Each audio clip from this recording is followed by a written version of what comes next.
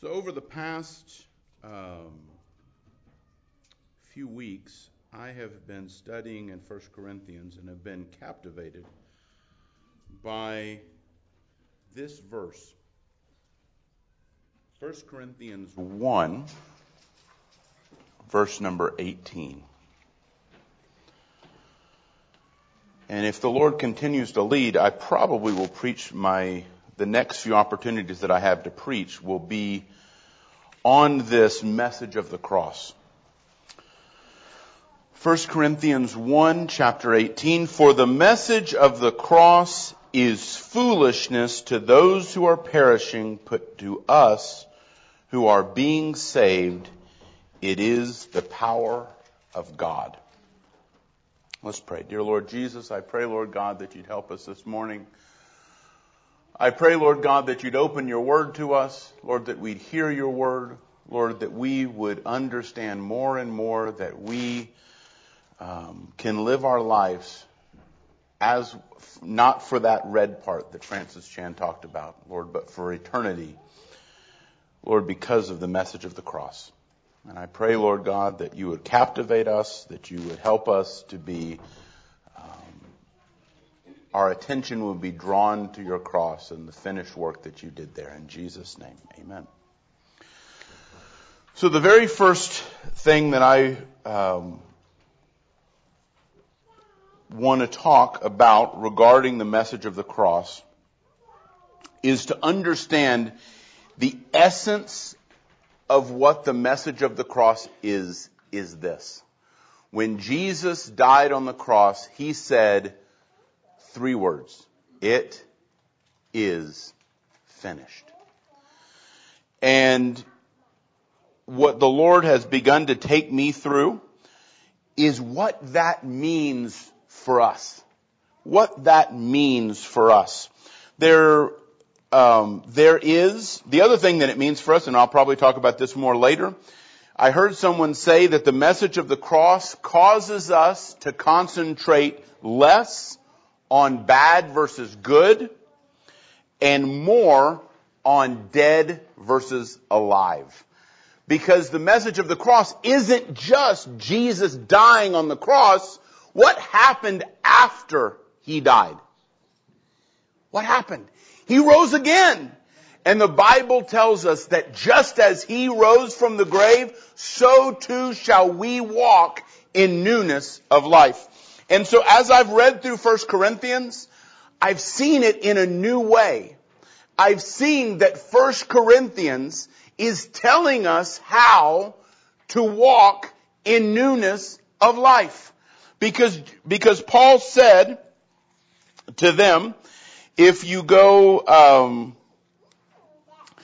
the Bible, let's see, in chapter 2, verse 2, it said, Paul, in his introduction to 1 Corinthians, said, I determined to know nothing or to not know anything among you except Jesus Christ and him crucified.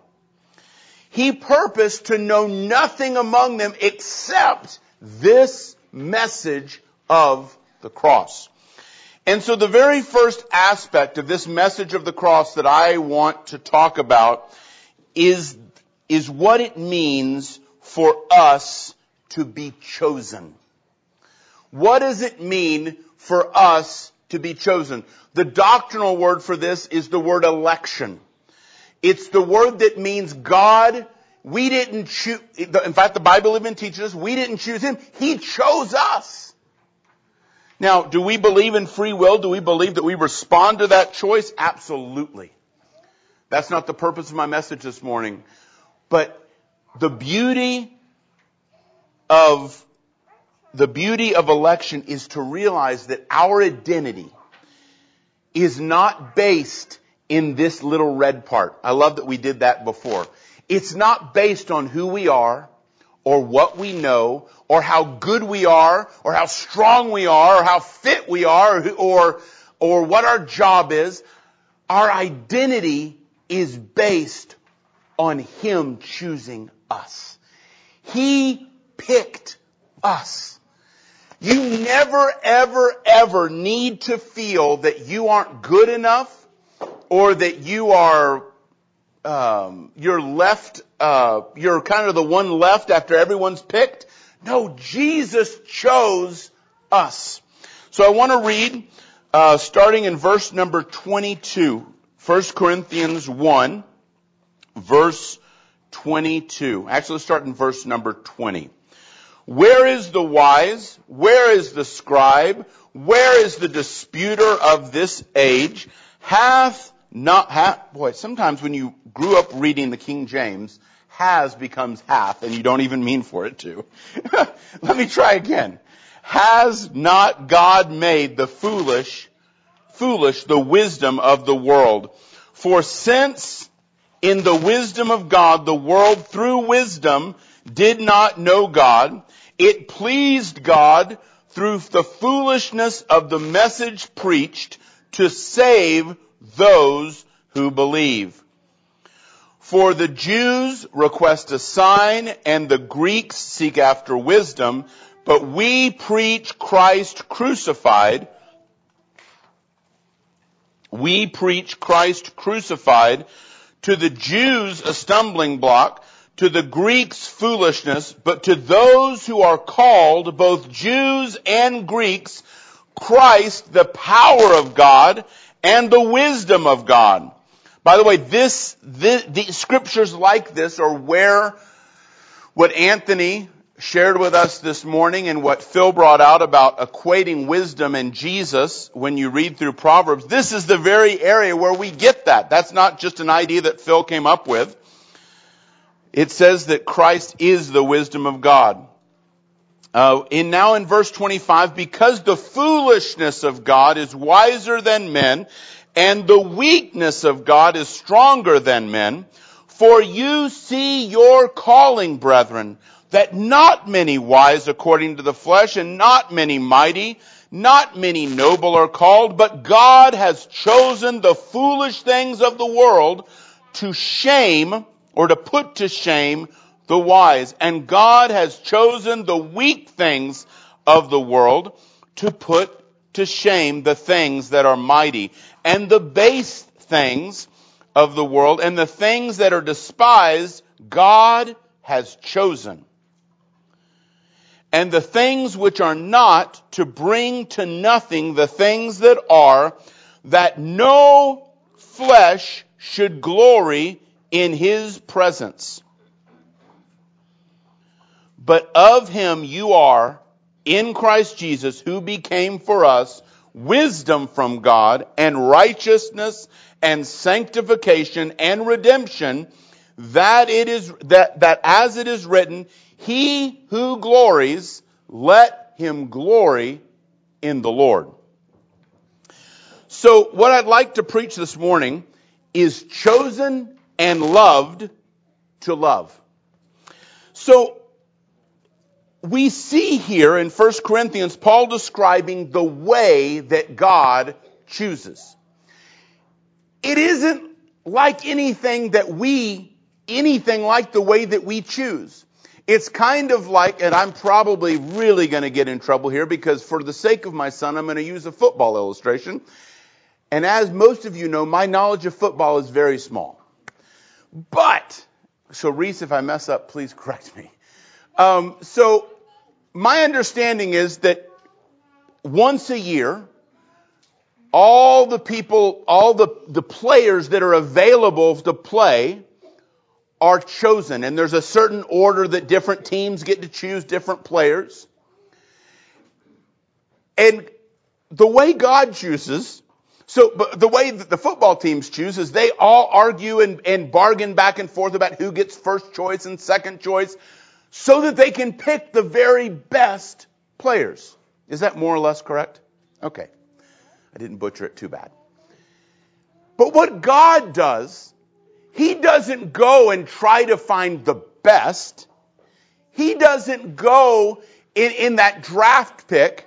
It's almost as if what Paul is saying here, it's almost as if God, who has the first pick, goes and says, let me find the very least.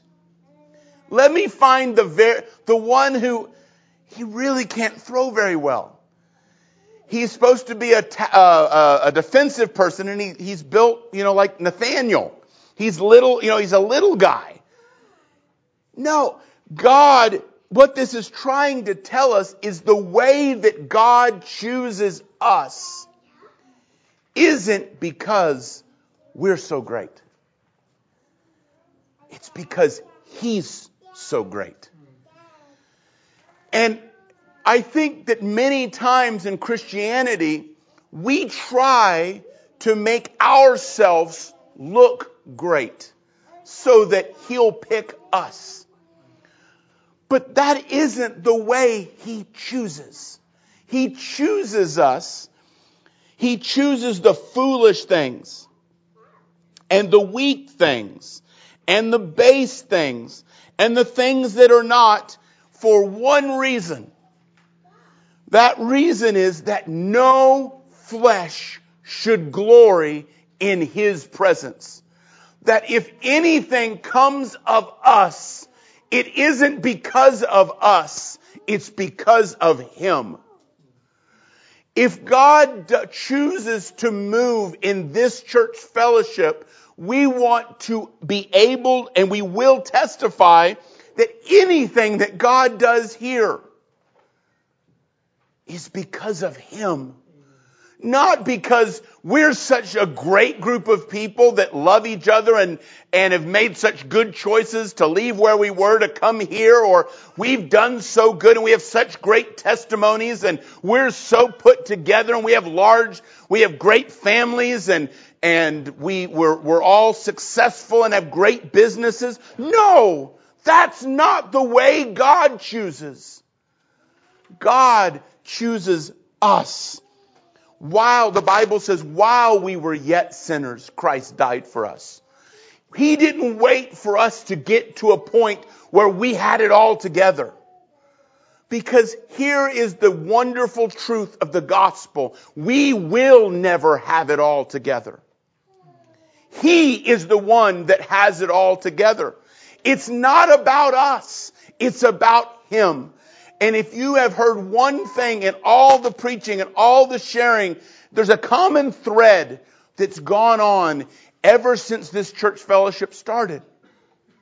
And that common thread is this. It's about Him. It's not about us. And I believe that the more we understand that and we embrace, I'll be honest with you, this last year has reduced me to where I feel like I have nothing to give. I have lost things that were the most precious to me. I identified with Phil's message of feeling crushed beyond recognition. And what I've heard the Lord say as I have studied and meditated on this section of Scripture again is that's exactly where He wants me, and that's exactly where He wants all of us. Because when we realize that we have nothing to give, when we realize that there is nothing that we bring to the table,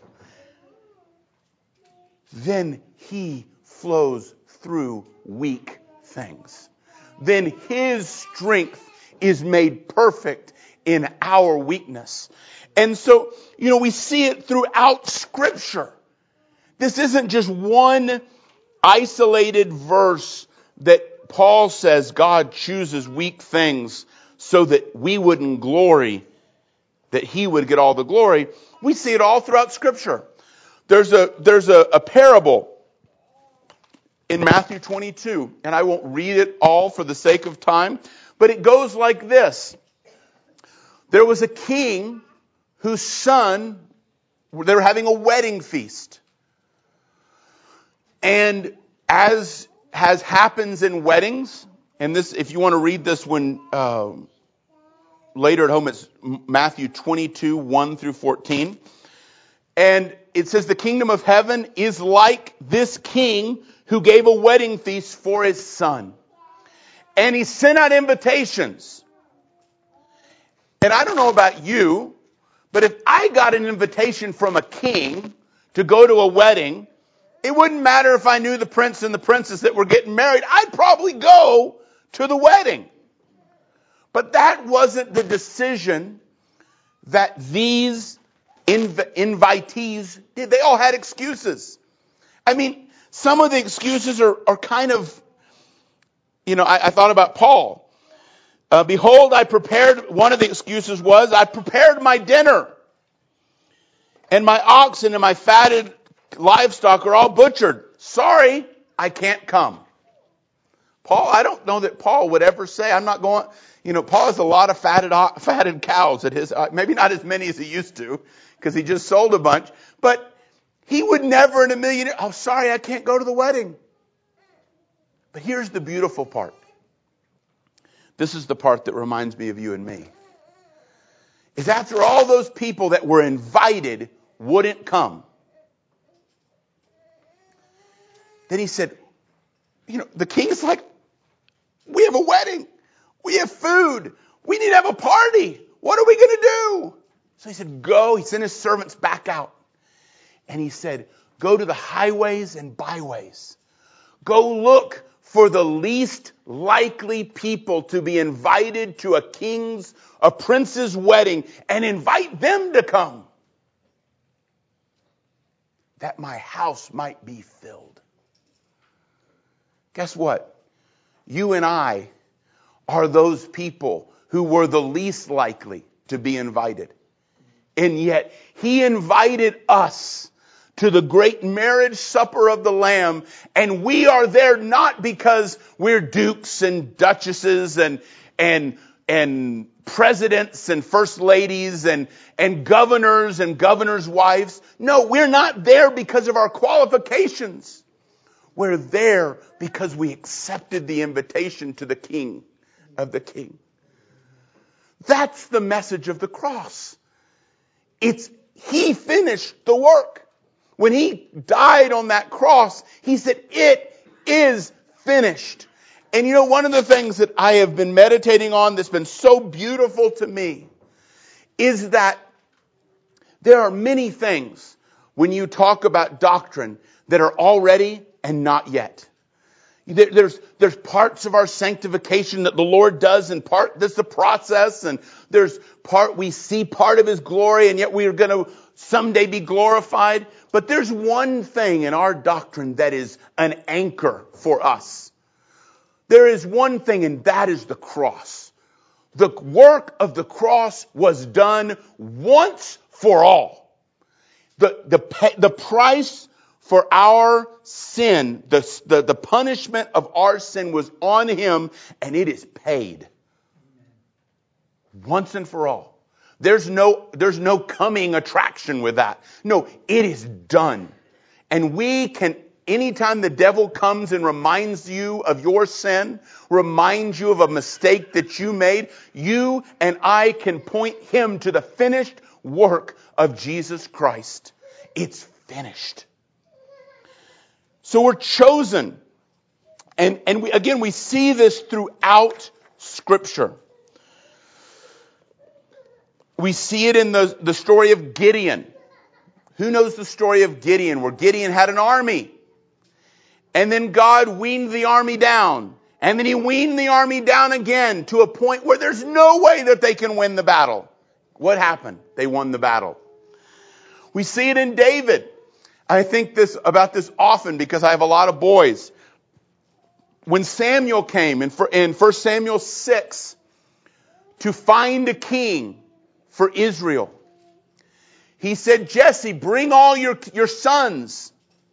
So Jesse brought most of his sons. He couldn't imagine that David was going to be chosen. He left David out in the field tending the sheep. He didn't even ask David to come. And when Samuel put his hand over each one of the sons, and this isn't the one, this isn't the one, this isn't the one, this isn't the one. Do you have any more sons? He asked Jesse. I have one more. He's out, my youngest. He's out in the field. That's us. We're the ones left out in the field. But God chose us. What I'm trying to help all of us understand is there is no place for us to ever allow the world to label us or to say, you're uneducated, you're this, you're that. We can choose to allow those labels to stick on us, or we can allow the message of the cross to identify us. To realize it doesn't matter that everyone else would choose to overlook us. He chose us. He chose us. And in this choosing,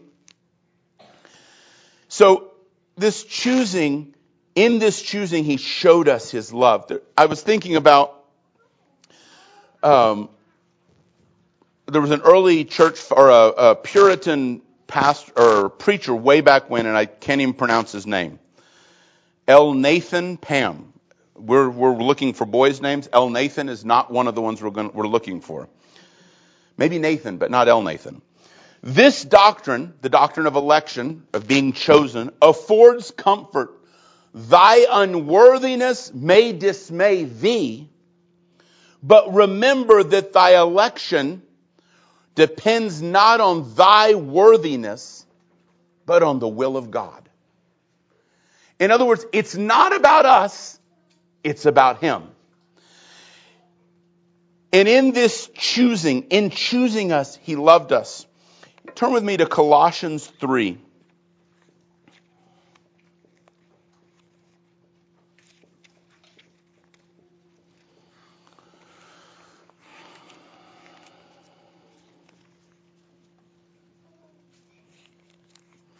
In verse 12. Therefore, as the elect of God, holy and beloved, put on tender mercies and kindness, humility and meekness, bearing with one another, forgiving one another. If any has a complaint against another, even as Christ forgave you, so also must do. But above all these things, put on love, which is the bond of perfection, and let the peace of God rule in your hearts, to which also you were called in one body, and be thankful. In 1 John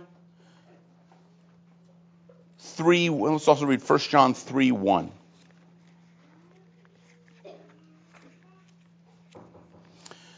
1 John 3:1, see how great a love the Father has bestowed upon us, that we should be called the children of God. And for this reason, the world does not know us, because they did not know him. Beloved, now we are the children of God, and it has not yet appeared what we will be. But we know that when he appears, we will be like him, because we will see him as he is. He hasn't only chosen us. He didn't just pick us and leave us alone. He's chosen us and he loves us. The Bible says we've been accepted into the beloved. He's brought us close. He didn't just choose us and say, okay, I've chosen you, and now you're not going to go to hell. Everything's going to be... No, he loves us. Just like I shared a couple weeks ago about the way the prodigal son loved, or the father loved the prodigal son and ran to meet him and wrapped him in his arms. That's the way he loves us. But he didn't just choose us or just love us. As we see in Colossians 3 that we just read, he says, as those who have been, this is the NASB, as those who have been chosen by God, holy and beloved, Put on a heart of compassion, kindness, humility, gentleness, and patience, bearing with one another. The whole reason that we were chosen and we have been loved is so that we can take that love and that acceptance that we've received from God and we can apply it to each other. The church, and one of the things I love about this church family is we have tasted of this. But I think the Lord wants us to taste even more. As we begin to more fully understand how God chose us and how much He loves us, that attitude should be turned around and applied to each other. That kindness and humility and compassion and gentleness and patience and forbearing and forgiving. Not complaining against one another. What was the basis on which He said it? Because we were chosen. Because we're loved. We need to show that same love to one another. John 13:31-35 is set right before Jesus died. It's the Last Supper, and Judas has yet to betray Jesus. And right after Jesus says to the disciples, one of you is going to betray me, and Judas leaves, then it says, therefore, when He had gone out, Jesus said, now is the Son of Man glorified, and God is glorified in Him. If God is glorified in Him, God will also glorify Him in Himself, and will glorify Him immediately. Little children, I am with you a little longer. You will seek me, and as I said to the Jews, and now I also say to you, where I am going, you cannot come. A new commandment I give to you, that you love one another. Now, that would be a lot. One of Jesus' last commands before He goes to the cross is, you shall also love one another. But He didn't stop there. He says, even as I have loved you, that you love one another. And by this, all men will know that you are my disciples if you love one another. This loving, this choosing that we've experienced in our salvation, this not being chosen because we're great, not being chosen because we're wise, not being chosen because we're the pick of the crop, the best of the best. We have to. The Bible says we're to love each other the way He loved us. And what that means is we can't love each other just when it's convenient. We can't love each other just when we're acting our best. We can't love each other just when everything's going okay. That's not the way He loved us. We need to love each other the way He loved us. So I want to go back in closing to 1 Corinthians 1, back where we were originally, up a few verses. And in the season we just came out of, this verse got quoted a lot, but I saw it in a new light. 1 Corinthians 1:11. In the whole context of the message of the cross, in the introduction to 1 Corinthians, Paul, actually let's start in verse number 10. Now I plead with you, brethren, by the name of our Lord Jesus Christ, that you all speak the same thing, and that there be no divisions. That word is schisms, like cracks and fractures among you, but that you be perfectly joined together in the same mind and in the same judgment. For it has been declared to me concerning you, my brethren, that those of Chloe's household, that there are contentions among you. And now I am saying this, that each of you says, I am of Paul, I am of Apollos, I am of Cephas, I am of Christ. Is Christ divided? Was Paul crucified for you? Or were you baptized in the name of Paul? And the answer is no, right? And this word schisms, given the study that I did, it means to shred. It means to pull apart. Evidently, it's not just a word talking about the presence of these divisions, but the act of these divisions being present means that they were shredding. I've heard, so if you put that, if you add that definition in, I've heard that they're shredding among you, that you're shredding each other. And the thing that the Lord just put on my heart was this. We want to always be about Him. It is human nature to join together in little cliques. It's human nature to say, oh, I like him better than him. I like her better than her. I like them better than them. But what Paul is saying here is that shreds the body of Christ. And if we understand the way that we have been loved by God, we will never, ever have that among us. If we understand that we have been loved in this unconditional, unworthy, while we were yet unworthy way, we will never live this way. We will never have, sure, if you invite one family to your house, that doesn't mean you need to have the whole church. We can get together in groups, that's fine. But that's a way different thing than having cliques. And the same thing is true about denominations. One of the things I've been thinking about this week, I was editing the mission statement that Phil is working on, and he talks about us being non-denominational. And there's two ways to view being non-denominational. You could view non-denominational as we're non-denominational because we can't decide what denomination we're a part of.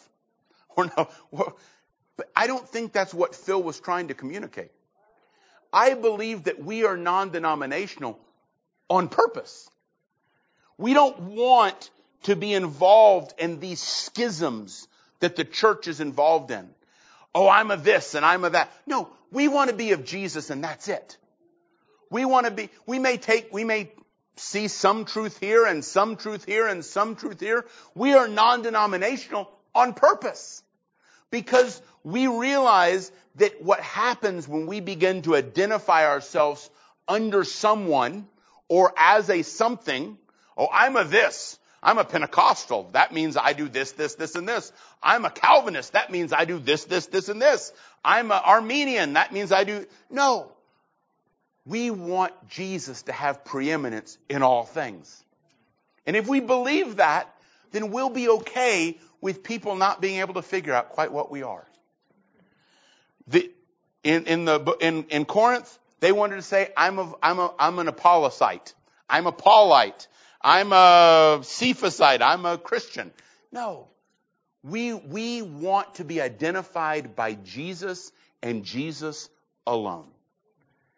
And it comes because if we begin to identify ourselves in any other way, we begin to repel people who Jesus has chosen.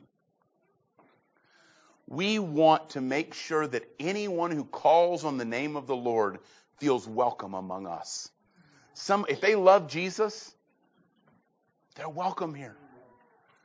And that comes, though, this is part of the message of the cross. It's about Him. It's not about it blesses me that we are dissecting and understanding and beginning to assimilate different doctrines that are important, but we don't want to be identified by anything other than Jesus. He chose us. We weren't worthy. We weren't the best of the best. And yet He still chose us and loves us. And the one practical application that just the Lord just now, schisms in a church begin often. I loved what Josh said. Not this Josh, that Josh. He said, I was having a conversation this week and I was trying to help somebody and I didn't do it in the right way. He realized that. The shredding that can happen in a church and the hurt can happen simply by us not realizing that we've hurt someone else and going and making it right. And so, I'm not aware of anything. I don't know anything. But if you know that something you've done or said has hurt somebody else, make it right. Because if we do that, then this church will continue to grow and grow and grow in God's love. And there will be no schisms. There will be no divisions among us. But we have to be faithful to be humble like Josh was this morning and realize if we've made a mistake, let's make it right. Let's not think, we're a family. Families make mistakes. They just understand. That's just the way I am. Don't be that way. Let's keep short accounts. Let's make things right if there's something wrong. Let's not allow one single division to be in our fellowship. Let's pray. Dear Lord God, I thank you because you taught us. I thank you for the message of the cross. I thank you for your finished work. Lord God, I pray that as this word has been watering my heart, I pray, Lord God, that you would help the finished work that you did on the cross become so real to us. Lord, I pray, Lord, that you would help us to, as you've chosen and loved us, we'd love each other. And I pray, Lord God, that the devil would not have the opportunity for even a single division among us. That if there is anything that any of us have done to wrong another, Lord, we would make it right. No matter how small it is, we would make it right. In Jesus' name, amen.